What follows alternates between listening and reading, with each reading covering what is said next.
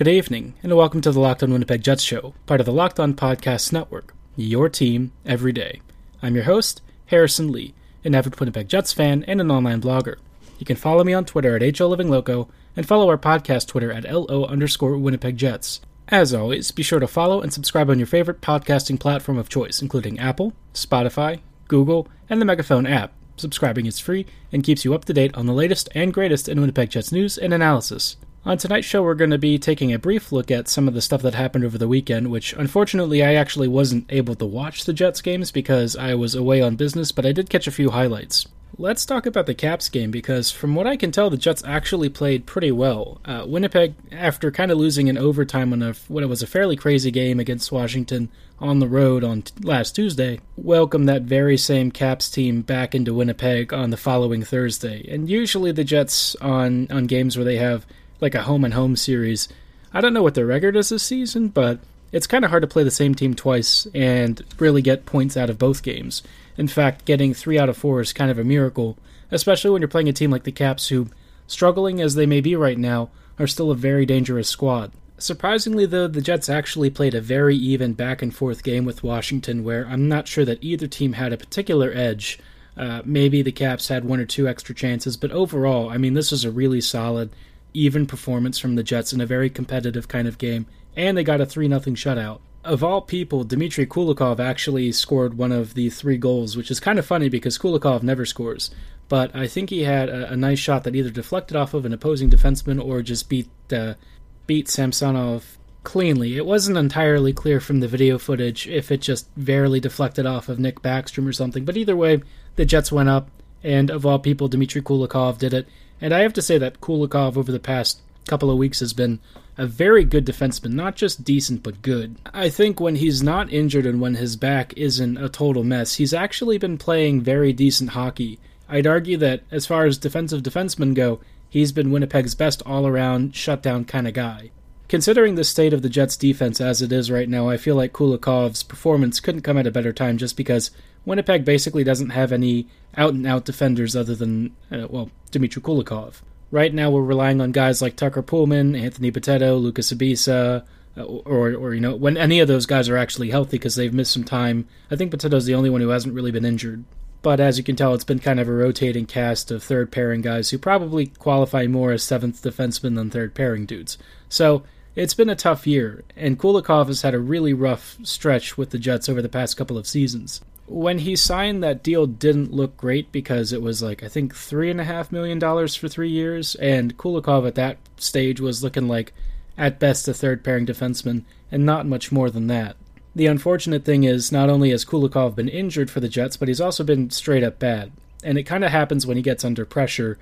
Kulikov seems to have issues making and adjusting to reads, or really handling and passing the puck out of pressure, which often leads to goals against, or him just not really recognizing where the danger's coming from, and the opponent has an easy walk-in. Lately, though, I think Kulikov simplifying his game, making good physical plays, sealing off space when he needs to, gapping opposing forwards, and shutting down passing lanes correctly, he's just been all-around better, and I think that that's very good. Honestly speaking, and I never thought I would say this because Dmitry Kulikov is like the last guy I wanted to see coming back to this team in general, but when his contract extensions come up, if he decides to come back for like $2 million for 2 or 3 seasons, I'd be very okay with that. I'd prefer 2 years just because 3 is kind of pushing it, and we don't really know if he's going to be able to stay healthy in the future, but I think based on his current trajectory and performance, that would be a very fine, safe purchase, especially with the Jets' defensive unit looking as thin as it is. Honestly, the Jets just need healthy bodies and guys who can play at an NHL level, period. And Kulikov has been doing just that for the past several weeks. There are certain things that he definitely can't do, handling a lot of pressure from opposing forwards is one of them. But beyond that, I think that he's been very capable, serviceable, and actually a decent second-pairing guy. I never thought I would say that, but Kulikov has been more than fine by me. I really don't have any complaints.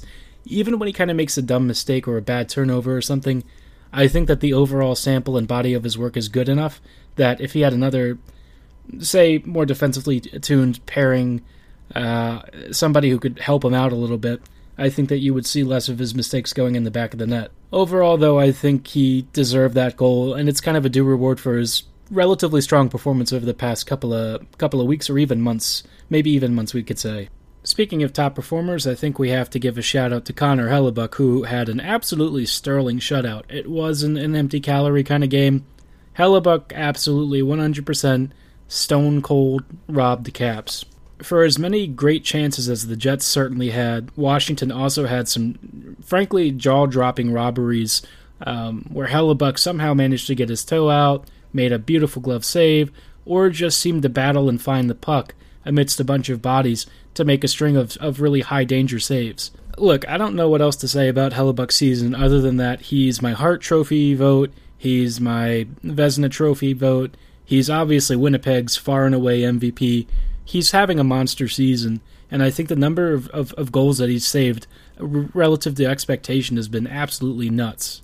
Let's be honest, the Jets frankly don't have much of a shot at the playoffs if Hellebuyck is even close to average.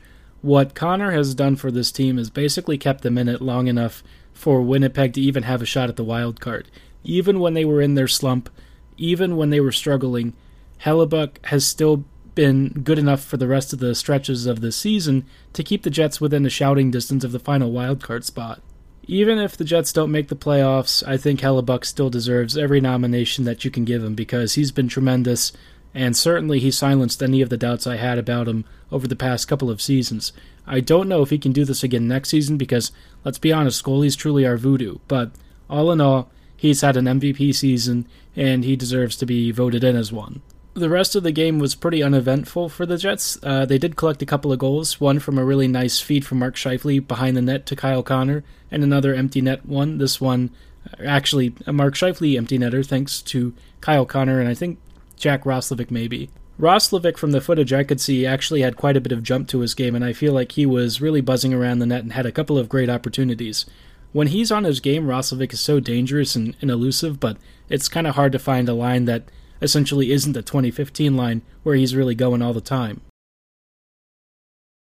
The next game to talk about is Winnipeg versus the Edmonton Oilers, this one on the road. And unfortunately, Winnipeg lost this game.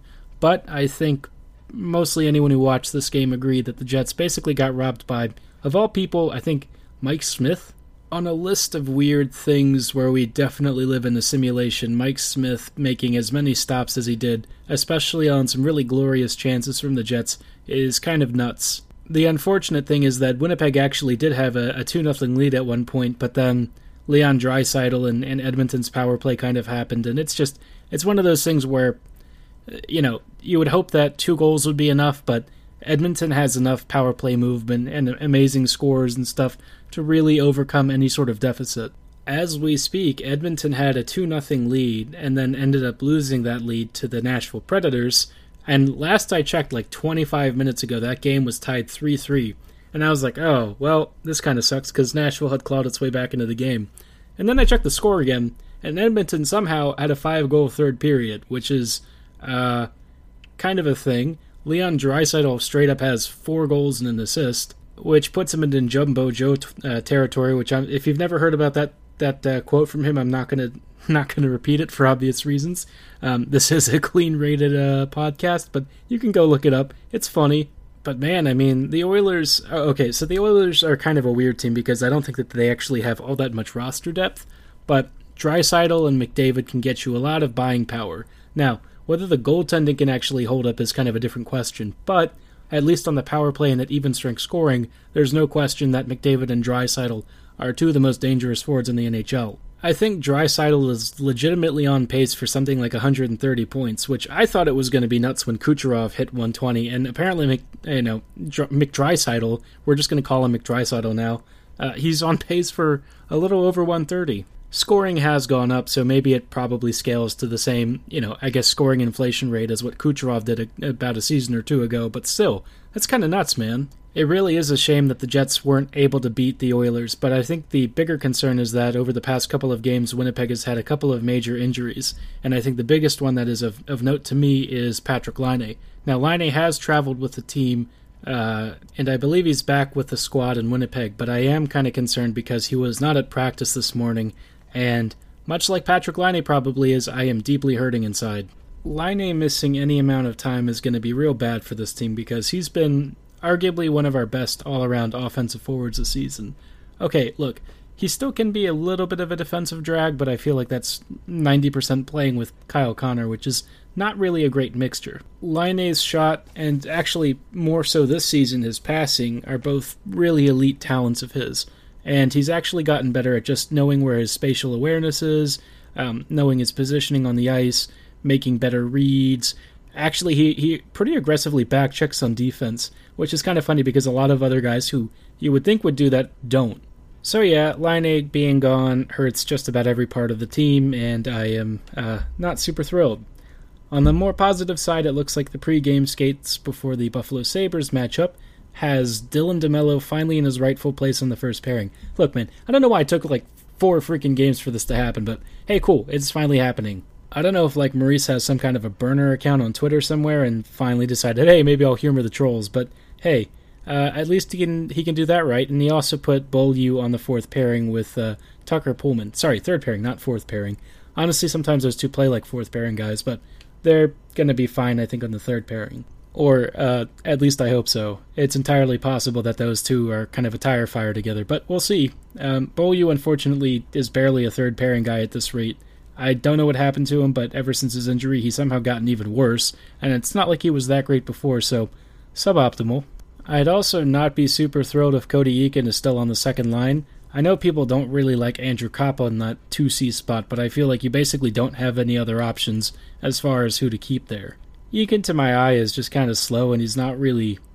I wouldn't say that he's been atrocious, but he's not been very good at all. He's not like Winnipeg's worst forward or anything, but he's just not really contributing much of anything at even strength. I think he's had 1 point with the Jets so far, and that one assist was kind of like a sort of a gimme after Holtby dropped the puck and didn't really see the shot.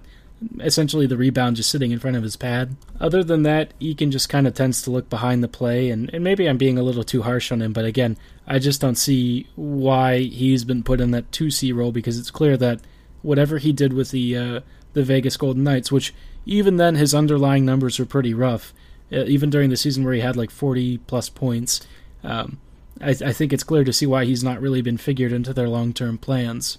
I don't know if the optimal situation is to put Wheeler back as your second-line center, because right now Wheeler and Scheifele aren't doing a whole lot together.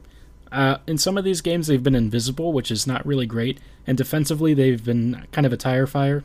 I'll put it this way, it's kind of hard to make Ehlers look consistently bad, and yet Scheifele and Wheeler tend to be the ones holding Nick back. Sometimes Nick has rough games, but for the most part, he's always our best forward, so I don't really know. I don't know how you rearrange these lines into something that's more functional, because every time you jangle something up, another line takes a really big hit, and you just kind of have to accept it.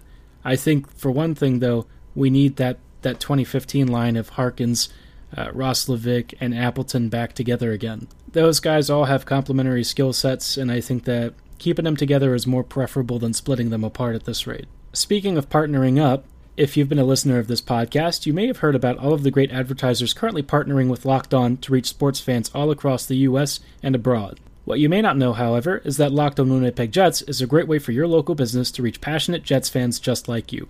Unlike any other podcast, Locked On gives your local company the unique ability to reach local Jets fans on a routine basis.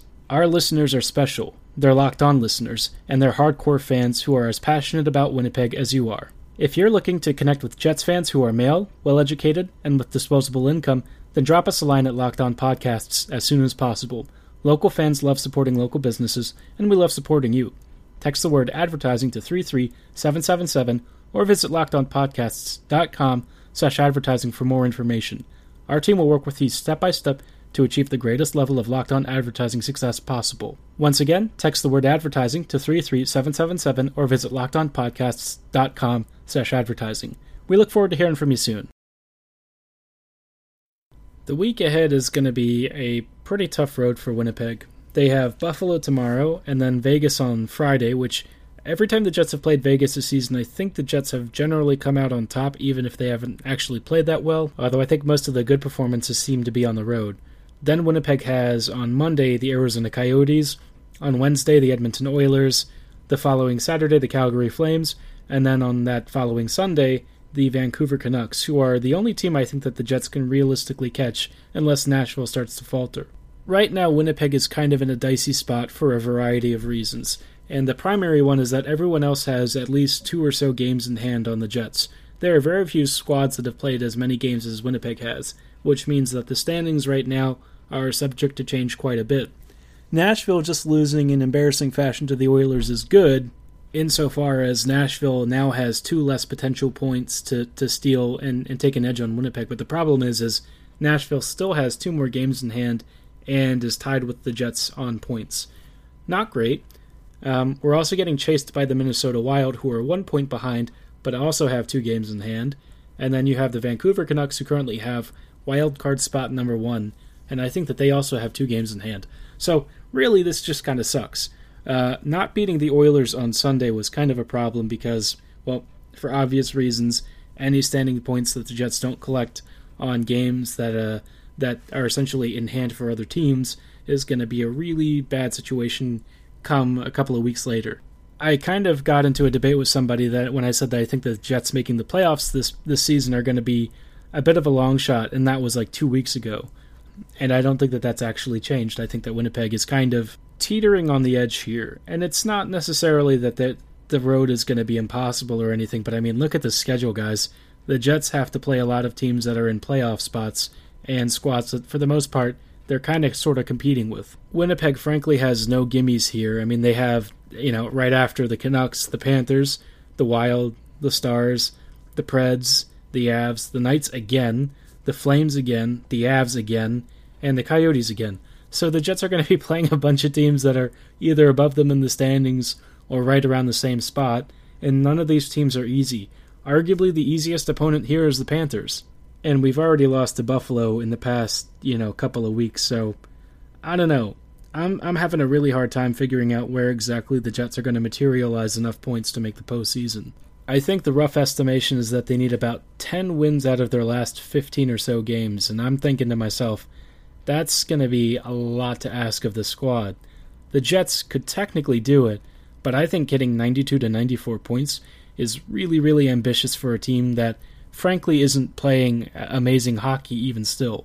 And then, Winnipeg's reward is going to be facing a pretty tough opponent in the first round. I think that they would get, if they get wild card 2, I think they get, the first Central Division opponent. As of right now, I'm pretty sure Winnipeg would have to play St. Louis, which doesn't really favor the Jets because the Blues right now have started taking off.